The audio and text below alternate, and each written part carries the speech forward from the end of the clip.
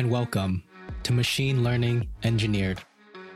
I'm your host, Charlie Yu, and every week I talk to an exceptional data scientist, AI researcher, or software engineer to discover how they bring cutting-edge research out of the lab and into products that people love. Before we get started, I want to give a quick shout out to Effective Altruism and the Giving What We Can pledge. I'm not getting paid to say this, but I think these ideas are so important that I want to get the message out. If you're listening to this podcast, most likely you are well into the 1% in the world. By pledging to donate just a small fraction of your income to the most effective charities, you can save the lives of dozens of people living in extreme poverty, reduce unnecessary suffering in factory farms, and improve the long-term future of humanity. Join me and over 4,900 others who have pledged to donate over $1.8 billion over their careers by going to givingwhatwecan.org. And with that, let's get on to the show.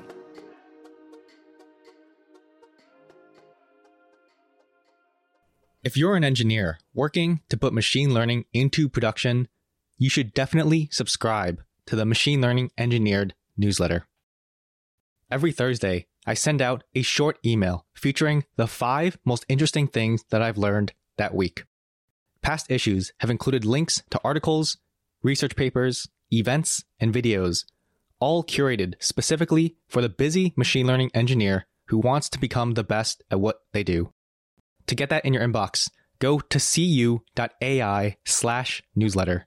Again, cyu.ai/newsletter. Today's episode is the recording of an interview I did with Dimitrios and Vishnu from the MLOps Community podcast. I had a lot of fun recording with them, and I hope to collaborate more in the future. You can learn more about all the great work they do at mlops.community. I hope you enjoy.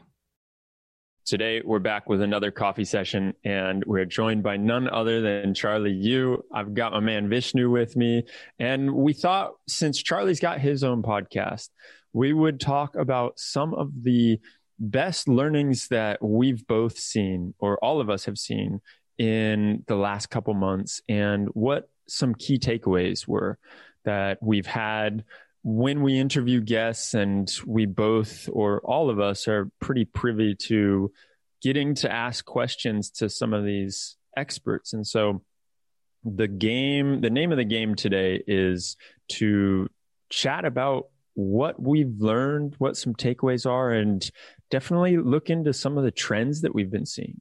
Charlie, thank you for coming on here. And I gotta compliment you on your setup. I also want to give a shout out to your podcast, your blog. If anyone wants to check that out and see more of what Charlie is doing, you can check the links below and you'll get all that info. Charlie, welcome to the MLOps Coffee Sessions. Thank you, Dimitrios. Good to be here. I'm a huge fan of what you've been doing with the MLOps community.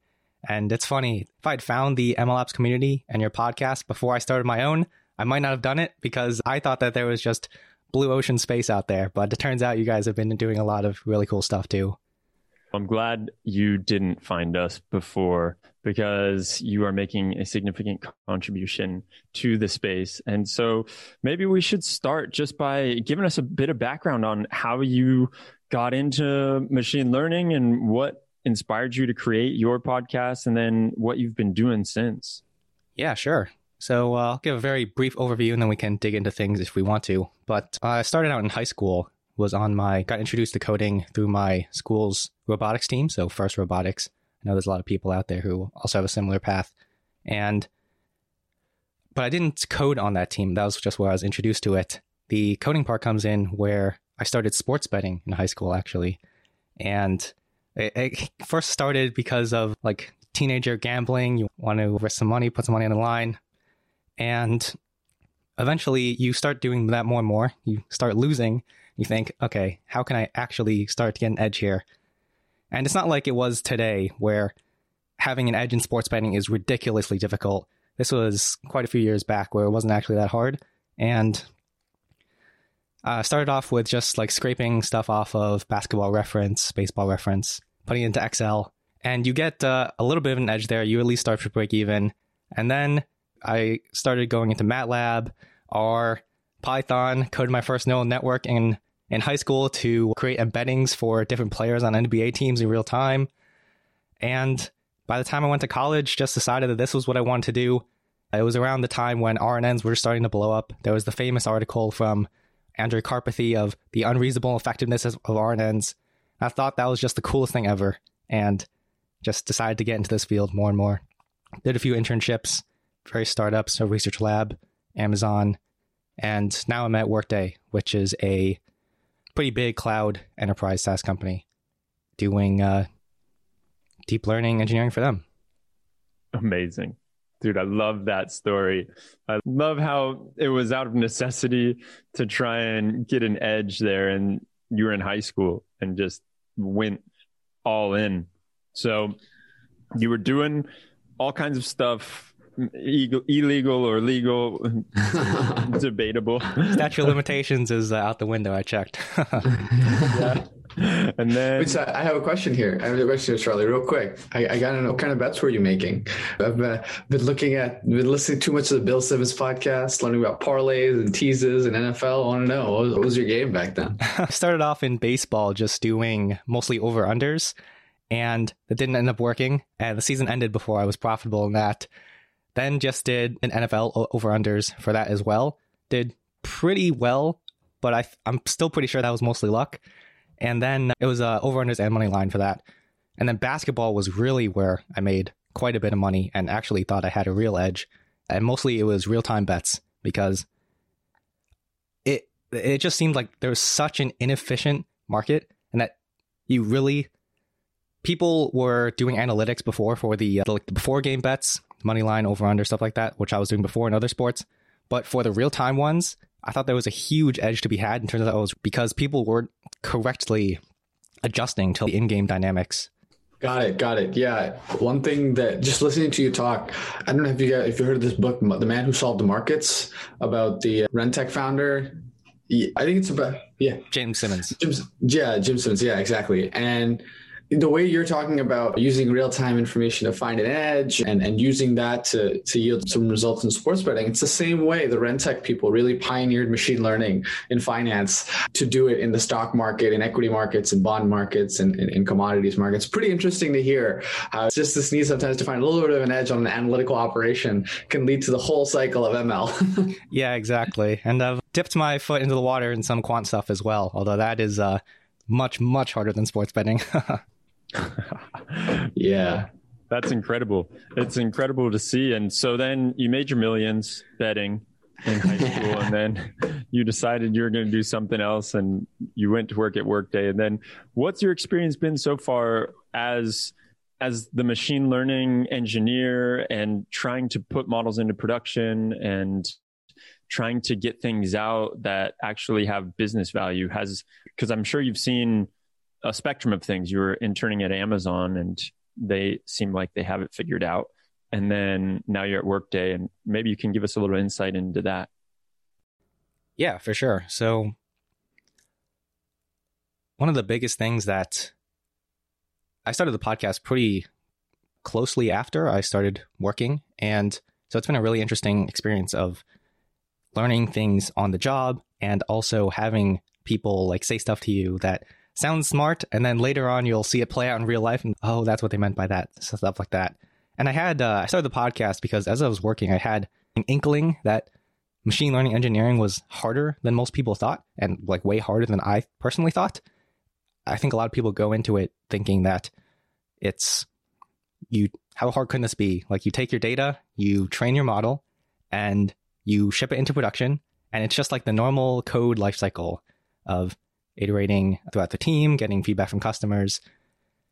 And then you go on to the job and you realize that there's actually a whole nother life cycle that has to be managed. And that is of your managing your data, because of course, the majority of your use cases are going to be streaming.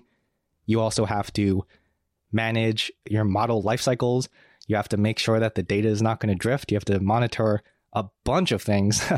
And even now, monitoring deep learning, which is mostly what I work on, not the monitoring, but deep learning in general, is not even close to a solved problem. No one's really figured out how to do it. And yeah, just sought out a lot of the people who seem to have some sort of things figured out that I can use in my own job. And so what's an example of that where you were talking to someone in your podcast, you took that learning and then you went into the meeting the next day and said, hey, actually, I was talking to one of the world's experts on this topic and this is what they said. Dude, I was just going to ask that same question, Vishnu. That's awesome. We're on that level now. The one that comes to mind isn't actually from the podcast. It's from a book that I read, which was ML Design Patterns, which I know you're familiar with because you're going to have Locke on, cool. And you've had Sarah Robinson on. Yeah, Locke's coming on tomorrow. That's yeah, awesome. Looking forward to that one. And it's funny, I was reading it on my flight back from vacation, and the preceding weeks before, we had this problem we were trying to solve, and I was pretty disappointed actually that I wasn't able to come up with a solution before I left for vacation. And I was just reading it on the plane ride back. And the section it was two sections actually. It was on the fine tuning of models from an earlier epoch, and you can save those and then like rerun it only on your new data, and that tends to work, combined with some of the embedding stuff. And those two things together, I just had like a eureka moment on the plane. I was like, oh my God, this solves like everything that we're facing, and went into work that week after and started implementing it. Added a bunch of Jira stories and then started implementing it. Jira, everyone's best friend. Boy. We can talk all about Jira for ML projects. Yeah. Actually, I would love to talk about Jira for ML projects. Because I'm curious. Go down that rabbit hole. Yeah, let's do that real fast. Because you're an engineer at a larger company. I'm curious how, Workday probably has a ton of traditional software engineering assets and processes they put in place. How have they adapted what they're doing to the machine learning realm? And how does that play out in the tools that are out there like Jira and Confluence and all the other sort of traditional software engineering sort of management tools, at least at Workday? Yeah, I think obviously I can't speak for every single team, but I don't think anyone has it really truly figured out, where there's a lot of, I'll frame it like this. So you have agile methodologies in general came out of the need for faster iteration cycles in customer requirements and the need to, and because software, you can generally build things pretty fast in 2-week sprints. You can get feedback from the customer. You can code that up and you can show it to the customer, and maybe they don't like the feature. And that's actually your main risk, is that you are delivering something that doesn't actually have value. But with machine learning, it actually turns out that we have a way different risk profile, and agile methods, while of course they're applicable, you can't just copy and paste it from software over to machine learning. So the risk profile is more of technical risk of, if we can deliver this thing that will automate this workflow for the customer, they will love it. There's no question that they're going to love it. They definitely want this. The question is more of, can we actually do this? Can we take on this research and deliver this? And so just having sprints, I won't say doesn't make sense as a whole, but it's because it is useful just for having constant progress, reviews and stuff like that. But you don't have as tight of a feedback loop just because you don't need to. I don't know if you guys have any thoughts on that. I think what you're talking about is giving me the same kind of Rico moment you had on the plane, where it's just like, it's the same experience we struggle with, where there's just, I guess, the same sort of Karpathy post about software 2.0 and sort of machine learning software being more probabilistic inherently and having this degree of uncertainty that traditional software systems don't have. I think I like the framing that you put on it, which is traditional agile came from a customer needs mindset. And with machine learning, we have a lot more technical risk, so to speak. It's really a question not of what should we do? It's almost like, can we do what we want to do sometimes? And I think when you put it that way, which thanks for framing that way, I think it makes me feel a lot more hopeful about the future machine learning systems, because can we do X will become a lot more clear as the methods evolve, as the costs come down, as the sort of tools and everything become a lot easier to work with and a lot more standardized across the entire industry. Right now, everyone's asking the same question of, can we do this? Not just because the method is unknown, but because they're not sure they have the assets to do it right in the first place. Like I'm sure a lot of companies are sitting, even now, even today, saying, can I train a neural network? Can I really do that? And you can, but the knowledge to do that is certainly not out there in the same sort of way that building an app or building a website or whatever else we've been doing for the last 10, 15, 25 years has been. And so I think in some ways, the future of MLOps isn't going more towards customer needs and being more intelligent, because I don't think we fully tapped that. I don't know what your thoughts are on that front, but it seems like a lot of it has just been, if we put a model in place, everything will solve itself. And if there's one thing we know, that's not the case.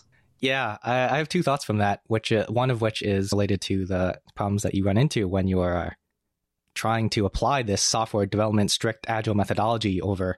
And like I said before, you're used to quick release cycles, getting feedback, and where your requirements are changing and you can adapt to that. But we recently had a situation where we were supposed to put this feature into production and we came up with a very simple model. The requirement was 80% accuracy for top 5 accuracy. And halfway through like our planned quarter for doing this, the PM came to us and it was like, oh, actually the requirement has changed after we talked to customers. You now have to get 80% top 1 accuracy. We're like, wait a minute, this is way harder to do. And they didn't really see any problem. They're like, oh, isn't that just maybe 20% more difficult? I don't know how they came up with that, but no, I think anyone who's worked with machine learning knows that it's not that simple.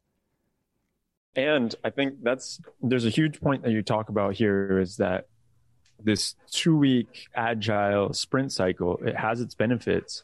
And a lot of people, when they look at DevOps, that's something that is tied into DevOps. It's not really exactly the same, but a lot of DevOps, it has that methodology. And so then they want to transfer that to machine learning and MLOps. And so you think, okay, just do these sprints. But with machine learning, you need to research things. You need to figure out, okay, does this work? Like we were saying. And here, the whole 2-week sprint is great. But like you said, if you're trying to hit a moving target, it's really difficult to make sure that you're doing it, like the methodology is adequate for the goals that you're trying to reach. And so that, I think, is a huge point that you're touching on. Like, how can we make methodology that borrows from these DevOps principles or this agile way of thinking, but is more suited for MLOps, because there's a lot of wrenches that are thrown into the mix when you start dealing with data and you have data on top of everything. I think that software is an anomaly in this case in terms of project management methods where you can have those quick feedback loops. So I think we actually need to go a little bit farther back in the project methodology, like lineage tree, so to speak, where if you look at hardware research, especially in more cutting edge fields like semiconductors, that is much more of the risk profile that machine learning presents, and know very little about hardware project management. But I'm sure that some people out there are able to take some of those methods. And even going farther back in that lineage tree, Agile was heavily influenced by a lot of the lean methodology coming out of particularly Japan, when Toyota's production system was brought over to the United States and it was applied and to great success in a lot of the US auto manufacturers. And so I think there's actually a lot of things that we can take away from those methodologies. I know DevOps specifically was heavily influenced by a lot of the Toyota production system. Yeah, so I work at a hardware company. We work at a medical device company. And I think it's an interesting point. Regard hardware and machine learning in some ways as having a similar risk profile. I think it's definitely accurate in some ways, particularly with the reliance on certain deep subject matter experts. I think that's one thing that I've learned in hardware is from watching as an outsider. I work in the company, but I'm not a hardware engineer myself, is that you really do have people who specialize in very niche, very important, like specific areas of hardware development. And you need people like that and the creativity and the work style that they bring in order to actually build good hardware. Because of that requirement of the kind of people and the kind of expertise you need, the project management methods are influenced by that, not the other way around. I think sometimes in software, we pick a project management approach and then we say, okay, who are the right people? Companies say, okay, I want somebody to work in an agile methodology. And that's backwards. You should really be thinking, okay, these are my assets. These are the people I have. These are the resources I can use. How do I manage it most effectively? Nice flag on your part. I like that. I like that a lot.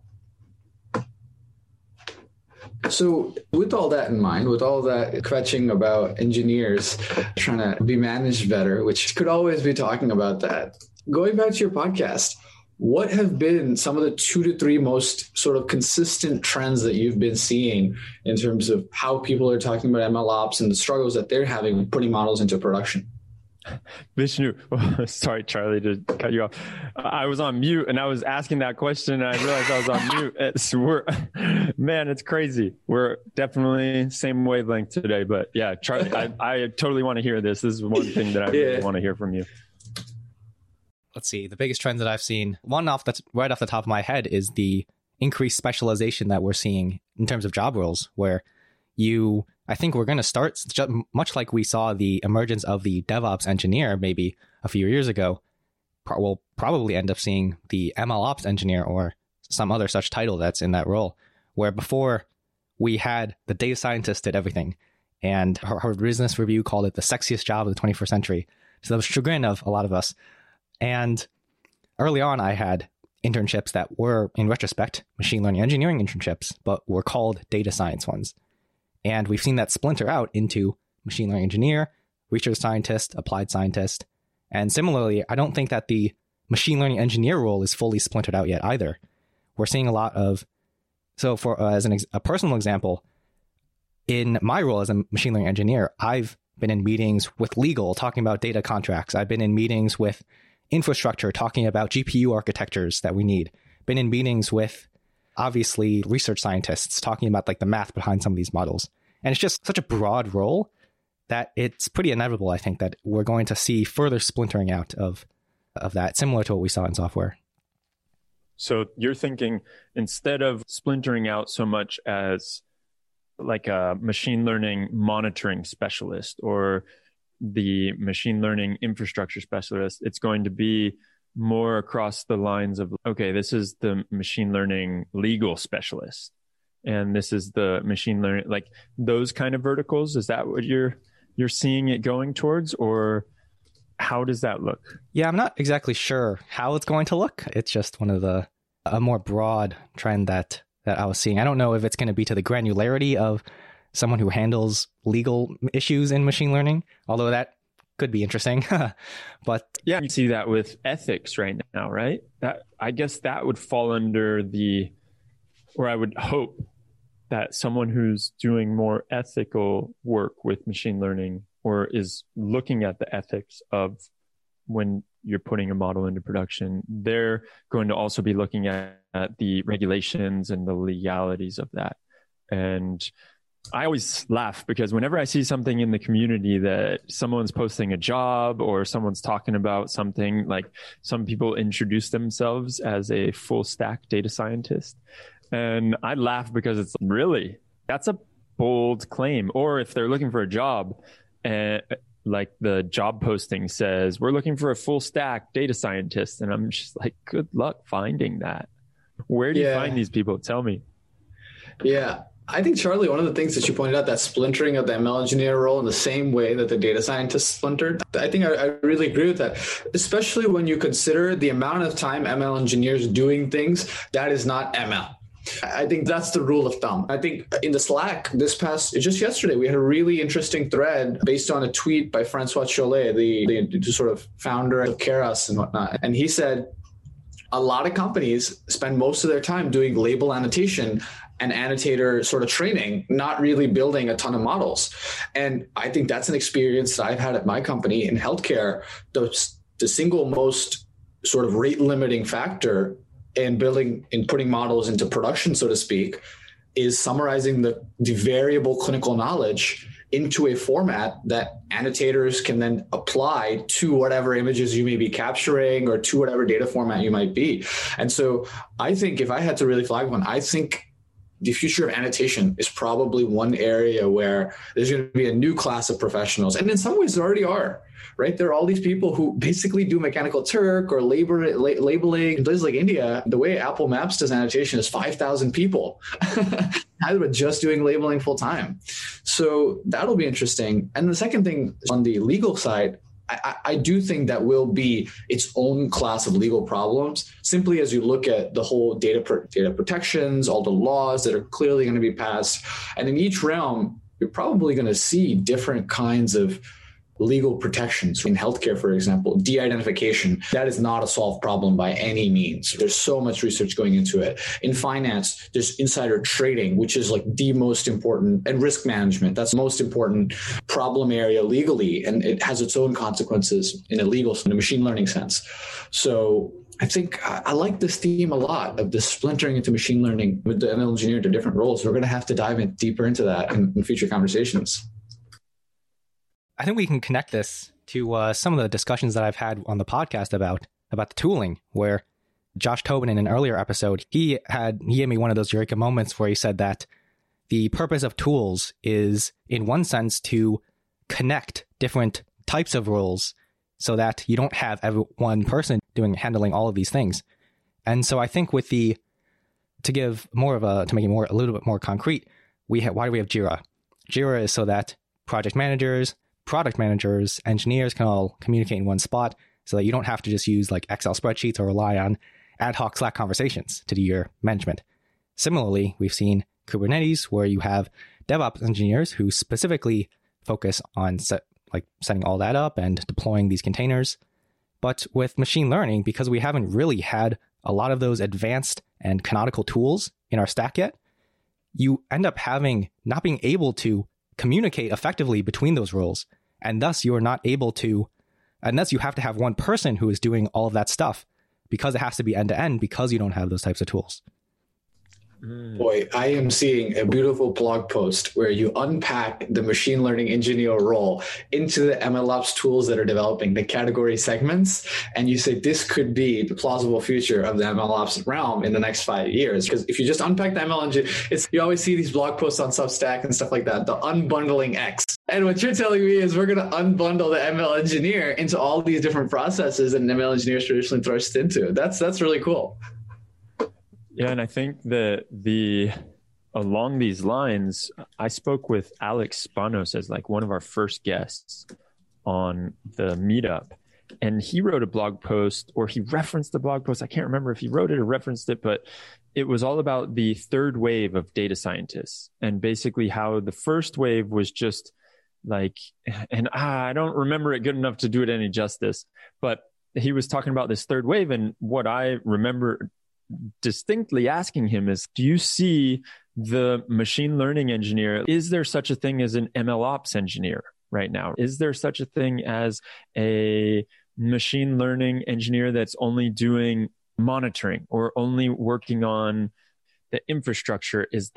What is the role of the machine learning engineer? And I think right now it's very clear that it's so broad and so unique depending on who you talk to and what company you're talking to, because a machine learning engineer at Workday is probably not the same job description as machine learning engineer at Facebook or a machine learning engineer at a small startup. These people that need to be the jack of all trades are much different than the people that need to be the deep subject matter experts. And this is where I think that I could see, and I could get on board for more splintering and see that being more interesting. And then the other thing that I wanted to mention was this talk that you were saying, or when you were talking with Josh and talking about tooling, it reminded me of when we talked with Todd Underwood, and his and this comment just keeps going through my head. I can't shake it, because I feel like it is so true, and it is such a great statement that he said. And it was around, we haven't seen a very vocal and very opinionated project manager in machine learning yet. We haven't seen someone who is saying, this is the way forward, this is how we got to do it, just follow me and I'll take you to Eden. And it hasn't happened. Whereas in other forms, because it's more mature people that are very opinionated and they say, hey, this is how you got to do it, whether that's even in the SREs. And if you're working with, I think to people that I know that are dealing with Cassandra or dealing with Postgres or whatever it is, they have very opinionated stances on things. And then it creates a tribe around them. In machine learning, I feel like we haven't seen much of that yet. And that's probably just because it's so new still. Yeah, that's a great point. And again, we can connect it back to the tooling where tooling's, in addition to its function as connecting various roles, it also serves to hard code those best practices that people have. It gives you guardrails, so to speak, so that you can't just veer super far off the path and do something that's completely crazy. Where first example that came to my mind was Docker. There's a lot of things you can't do in Docker, but there's a lot of things you don't want to do in Docker. And so that's a good thing. And similarly, we haven't, like you said, we haven't seen the emergence yet of those best practices, or rather we haven't seen the emergence of tools that encode those best practices, even though they are, like you said, because it's so new, those best practices are still mostly just in the heads of practitioners and is mostly tacit knowledge. That's a huge point. Yeah, that's such a good point, is because what is it? Yeah, and I asked this on LinkedIn a while ago, is that a lot of people, you hear the marketing jargon for these different tooling companies saying, oh, we encode best practices into our tooling, or you will be able to follow the best practices because you use our tools and we just do it. It comes that way out of the box. And I'm thinking so what are these best practices that they're doing? What is it that it forces you to do? But a lot of that, like you just said, it's maybe not so clear yet because a lot of it is still in the heads of the machine learning engineer or whoever it is that's working on the project. Yeah, I think this is a great theme here. And what I would flag, Demetrius, that you said in your question about the idea of product leadership and how that plays into how we move forward in ML ops. The day that you don't have to be a subject matter expert in machine learning to feel confident in deploying machine learning products is the day that you will see real product leadership in machine learning. I think it's about that, because no product manager, no product thinker comes into a realm being the biggest expert on what the dogmas and what the concepts and what the theory of a field is. They come because of their role playing a coordinator, quarterback role, and playing sort of the customer empathy kind of role, right? Saying, this is what we should be focused on, not what we need to do. This is what we should be focused on.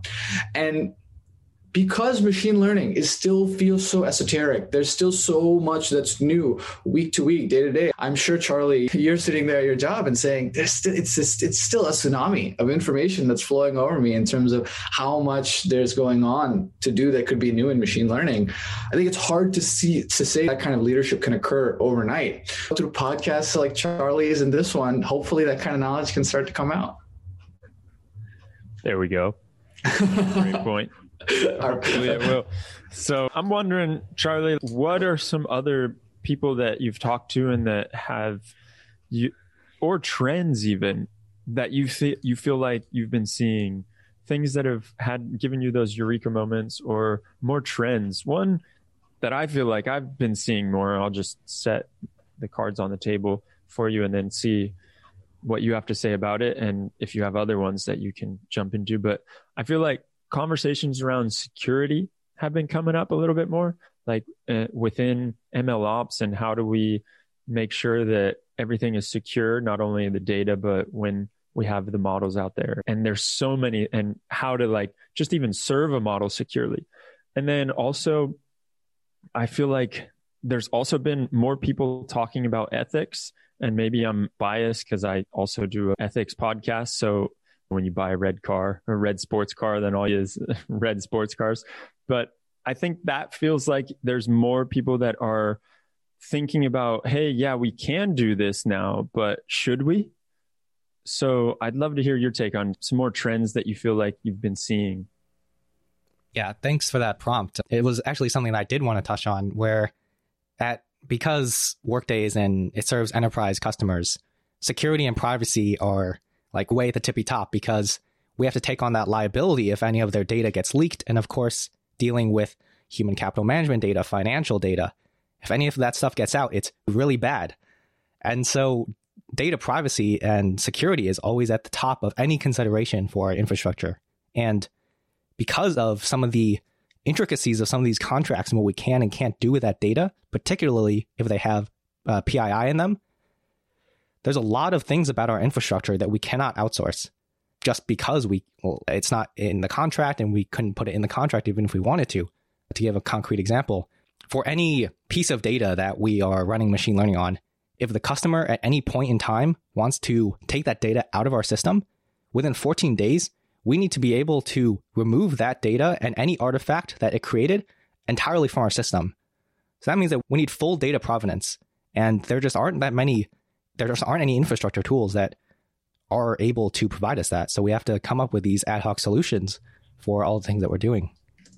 So that requirement, that's driven by legal requirements? Yeah, it's written in the contracts for what that customer signed. And so you have that legal requirement. Your team knows you have it. There's no tool out there. How does your team go? I know you can't disclose any confidential information, but I'm sure our listeners really want to hear more about how you guys solve this problem. How do you guys go about it? Yeah, unfortunately, like you said, I'm not sure exactly how much I can say here, but we end up having some lessons, some high-level lessons. You end up having to do things entirely in whatever cloud provider you're using, and keeping everything in that one place so that you make sure that nothing gets leaked out, and that the only thing that is allowed to be exported from that secure environment is going to be your models and other things that don't contain any of that sensitive data. So it's like an anti-pattern in normal software, where you don't want you want everything doing one job, and you want everything to be like in its own microservice and stuff like that. We can argue about microservices if we want to, but if like having it strikes a lot of software people that having your data all in one place and everything connects to that is like not a good thing. But it ends up, especially with machine learning, where you have to have that sort of data catalog, and especially if you have privacy considerations, that just ends up being a pattern that emerges. That was something I was going to ask about. Like I guess you chose one cloud provider and you're going with them, and then you have this single source of truth. And so then how do you assure that, or make sure that if that blows up, you're not left with nothing? And so I guess that's that might be a conversation for the SREs, and we get into that. Like, how do we make sure that there's that availability there and there's not going to be problems? But the other thing that I wanted to mention when you were talking about this was, it was on-prem not a choice there? Because it feels like, okay, if you need that, then also the on-prem situation might be a better solution. So I was not at the company when all these decisions were made, so I don't necessarily know a lot of the details, but I can certainly speculate. I just want to be clear that it's speculation before I get in trouble. But I think one of the bigger things is it goes back to that liability piece, where managing our own secure data centers is like a really hard task. And commercial providers have figured it out way better than we ever could. And so we can pass on the liability of that over to them, so that we don't, we would probably, to be honest, likely to screw it up in some way just because we aren't in that business. So it's just a better solution in general to pass it off. And as far as, so this is one thing that another like trend or something that interesting that I've been seeing coming up is the idea of managed services in machine learning and how managed services are pretty standard and they're okay. And a lot of times a software engineer is going to opt for a managed service because it allows them to have more time doing other things. But we don't see that as much in machine learning. And so I'd love to hear your take on it. I know I've asked this a few times, and the response I've got many times has been, it's just because we're too early. And so the tooling companies we haven't properly seen the ecosystem develop and that like competition happen. But my question there, is it because the data, like you said, there's a big security risk if we're going to go and if we let the data be siphoned out and then someone manages it for us, or if someone has to come in to our area and then do all of that. And then someone told me, yeah, but what about Snowflake? That makes your whole theory of, I don't want people touching my data as a managed service, that just blows that theory up. Yeah, I don't necessarily know if it's about that. So with Snowflake specifically, again, it is their core business. So you would expect them to have that be very prioritized. So I don't necessarily know if that's actually an argument against it. But I think I generally would agree with your first point of what other people have said about being against managed services, which is that those best practices just aren't in there yet. And in some cases, they have put up guardrails where you don't want guardrails, where you want to be able to do the thing that they supposedly want to restrict you from doing.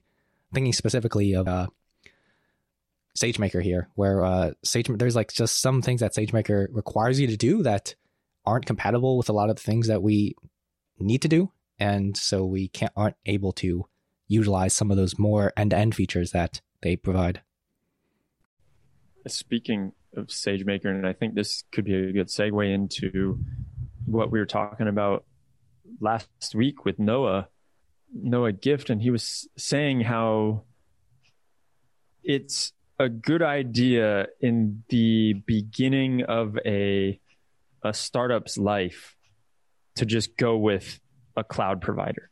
Get on in his opinion, AWS was the winner by far, but he was like, Azure, yeah, maybe, I think they're doing some great stuff. But for him, it was very clear. Don't bet the farm on some of these machine learning tooling companies, because who knows where they're going to be in 5 years. And if you just go with AWS or Azure or Google, you can be assured that they're still going to be around, and you're going to just maybe not have all the bells and whistles, but you're going to have good enough. And so I'm wondering if you've had any conversations where you have seen people in that boat. Hey, yeah, we'll just go with the cloud provider. And my second take on that is just, it's a bummer if that is what the whole ecosystem comes down to, is like, all right, let's just choose between the three. And majority of people are going to choose AWS tooling because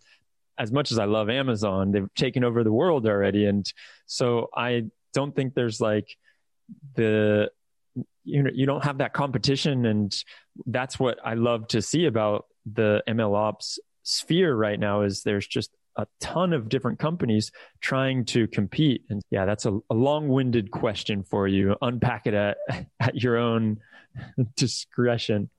Sure. First of all, I'll say that enterprises have met much different incentives than startups do, where if you're a startup and you just want to get started, I would probably lean towards what he's saying, where you don't want to be in the business of like setting up your own infrastructure for what you need to do. Obviously, there are situations where you're going to have to do that. For example, I was just talking to Pavle Jeremic, who is the founder of a biotech company using machine learning, and he was saying that they had to build out almost all of their data infrastructure from scratch just because the commercial laboratory information management software just couldn't handle the throughputs that they were going to put through it. So it's stuff like that that's really specific that you can build out as a startup. But I think generally it would be better to use a cloud provider, because you're going back to risk profiles. The risk profile of a startup is probably much more in the in the market risk customer actually want this than it is in the we don't have the infrastructure to do this exact thing that we want to do, and we don't even know if a customer's even going to want it. Yeah, it's a really good point to say enterprises have those different incentives and how they respond to them and the processes that they respond to. It is very different. I think from my standpoint, the question of will the cloud providers dominate the entire MLOps realm?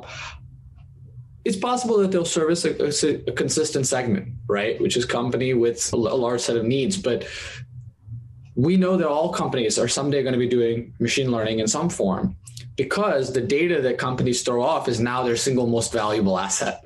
It's not even necessarily that your operations or what you do is that important. It's the data that you generate on that directly informs how well you do what you're doing, which then makes that data such an incredible asset.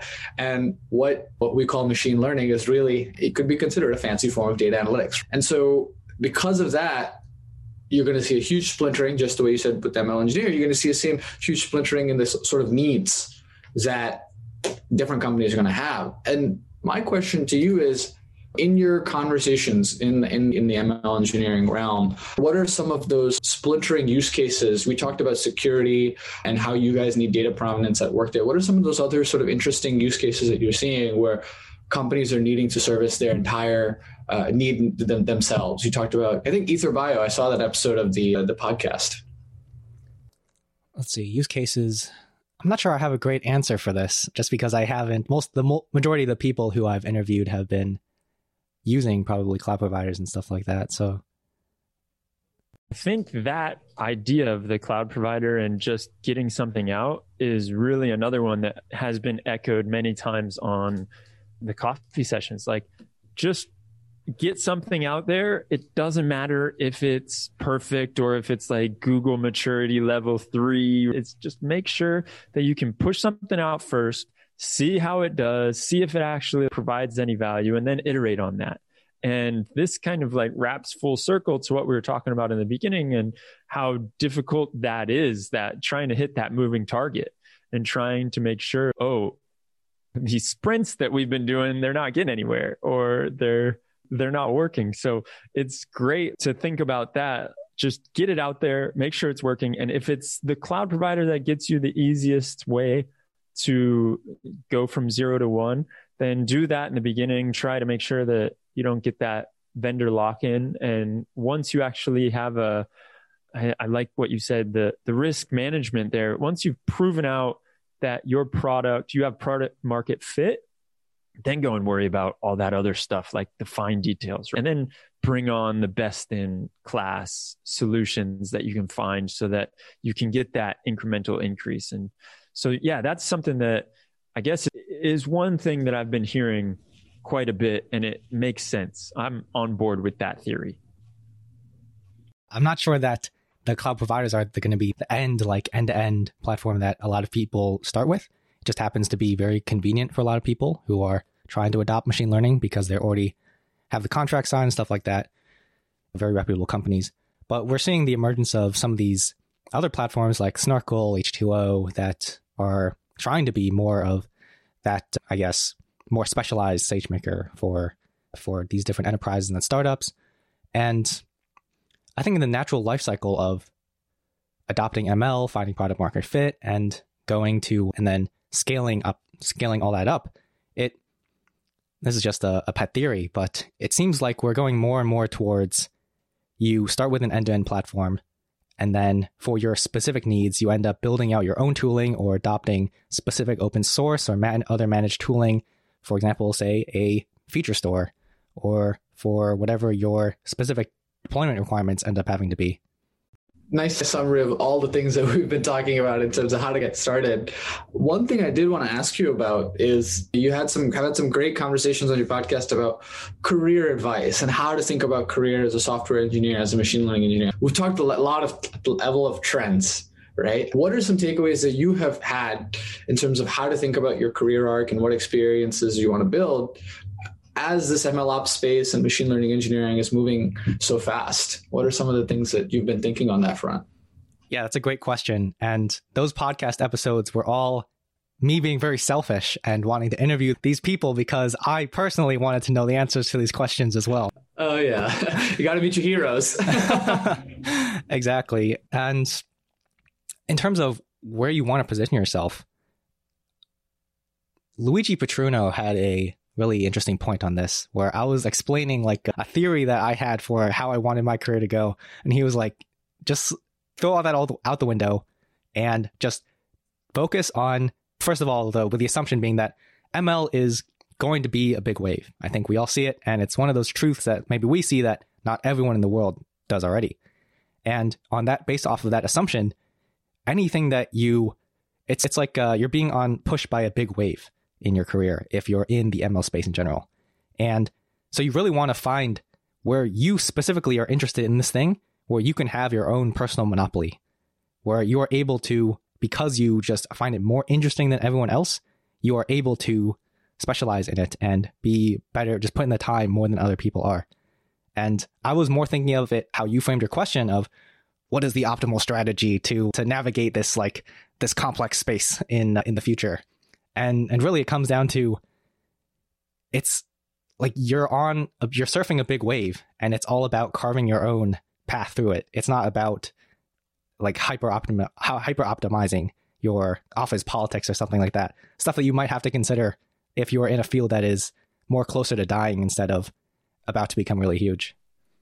Yeah, that's so funny that you say that. And Luigi in production is such a wise man. I love everything that he puts out and was saddened to hear that he's not doing his newsletter anymore. But he's been doing more of these kind of style talks, which I'm happy to see also. And he's also a surfer, so I could totally see him saying that analogy completely. The funny thing is that I was just going to chime in on about that is with the MLOps community, it very much was like that. For us, what happened is like we started with a company that was a tooling company that actually the main thing that they did was data provenance.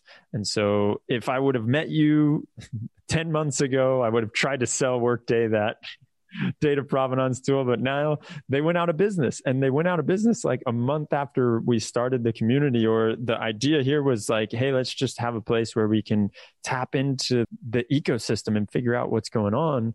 And so it went from being part of my job description was to do this community stuff. And then all of a sudden I didn't have a company that was paying me to do it, but I really enjoyed doing it.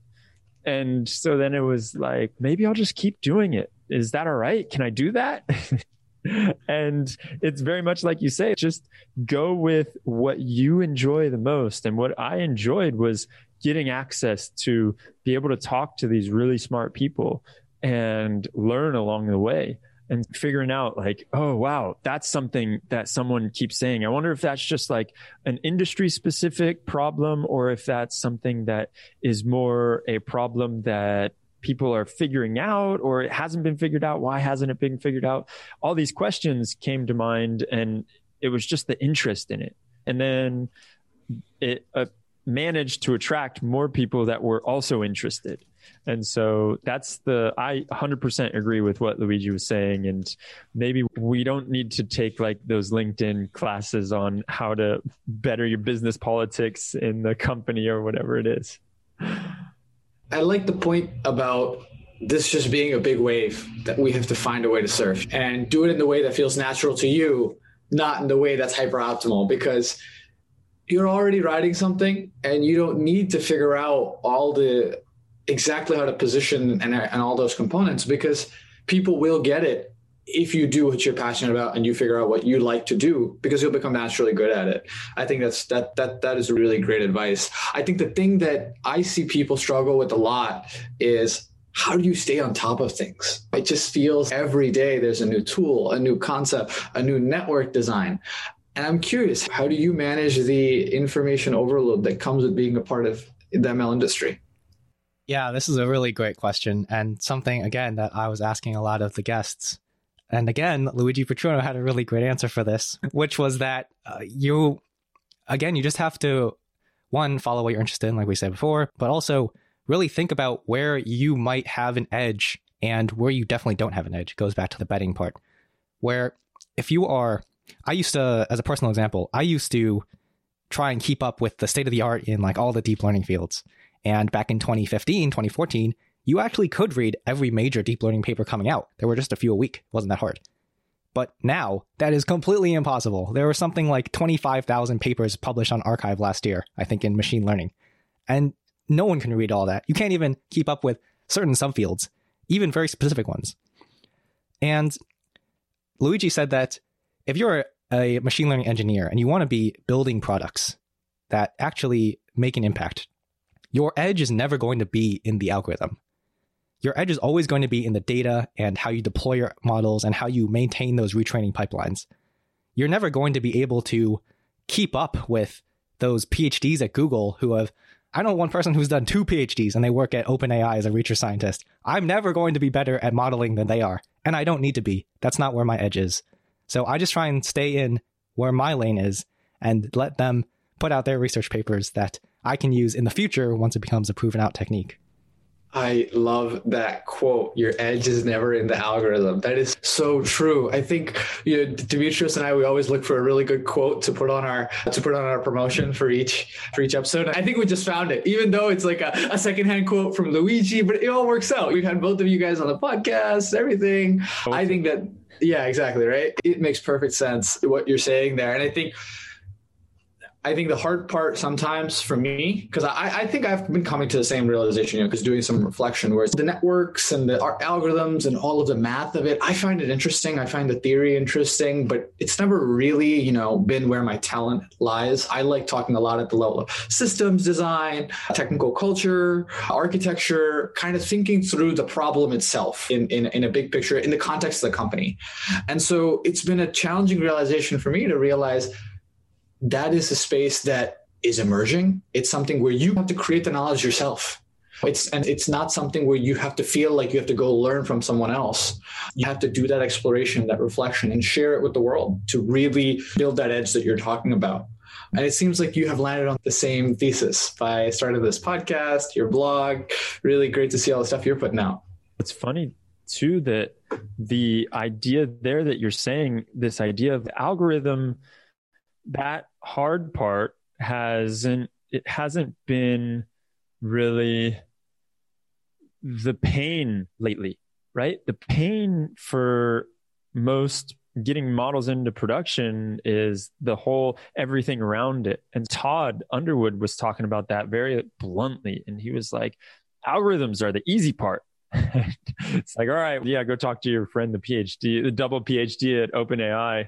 I'm sure he feels the same way, but the algorithms are, in some sense, the algorithms are the easy part between quotations, and there's so much other stuff that's out there that comes along with it. And I'm just like, of course, that famous Google paper put it very clearly that there's so much other pieces that you need to look at, and that's really hard. That's the hard part. And so making sure that you stay in your lane, and if you're not super into those algorithms, then just get them when that's been like a proven out method, and then you can start using it. But really focus on where you have your edge, which is an incredible learning. And it's an awesome way of looking at things, because then it goes back to exactly what you said before. It will in turn feed you're doing what you want to do, right? Where you have an edge and what you're more passionate about is just going to be that feedback loop. So you're going to be able to get ahead in that way. Yeah, 2 things on that. One is going back to what he was saying about algorithms being the easy part. So I think the distinction we can make here is that for the super cutting edge stuff, it's definitely not the easy part, but you don't need to be cutting edge as a company. That's, again, not like where you're going to be differentiating.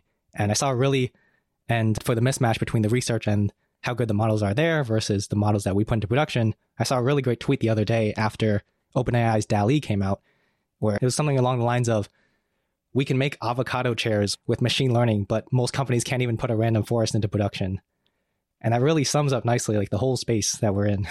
Exactly. Yeah, that's hilarious. I think I was reading Bob Iger's book, who's a former CEO of Disney. Great book, by the way, great book. But he talks about one quote that he got from, one of the senior leaders he used to work with, Dan Burke. And he's like, never be in the business of making trombone oil.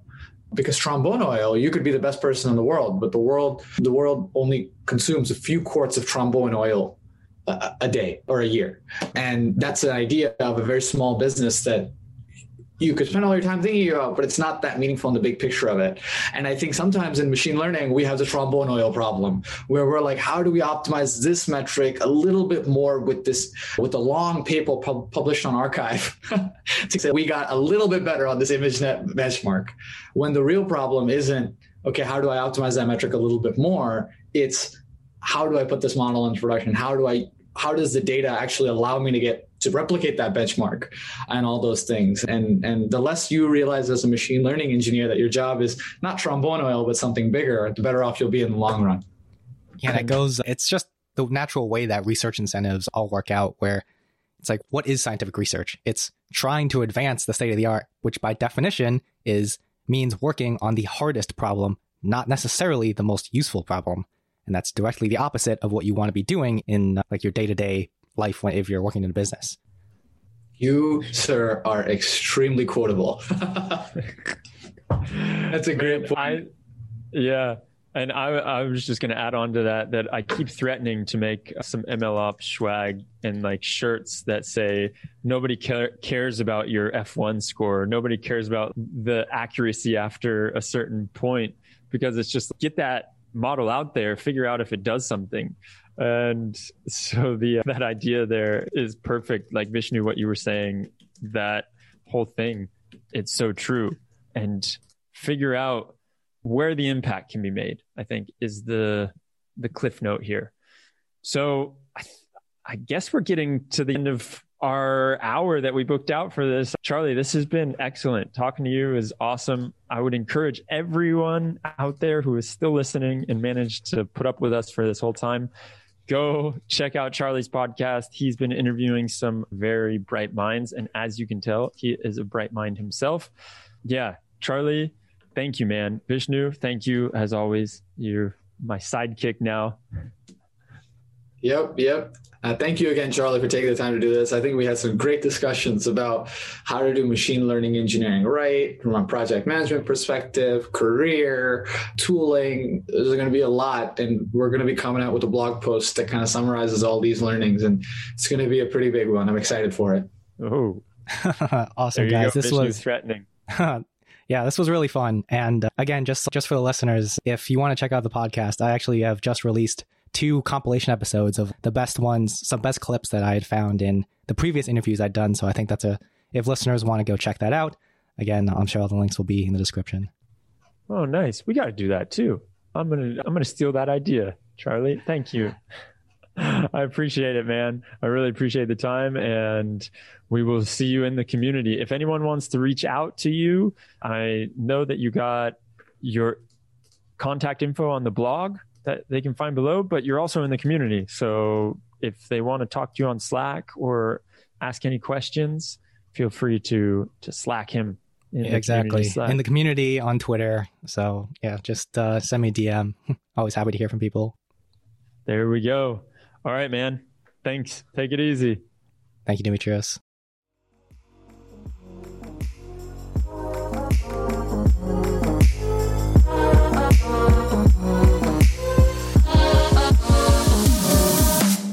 Thank you so much for listening. It is a huge honor to be able to bring you these conversations. If you want to learn more about anything mentioned in this podcast, visit our website, mlengineered.com, to view detailed show notes and sign up for our email list, where every week I send out the best of what I've found that will help you become a better machine learning researcher, engineer, or entrepreneur. That's mlengineered.com.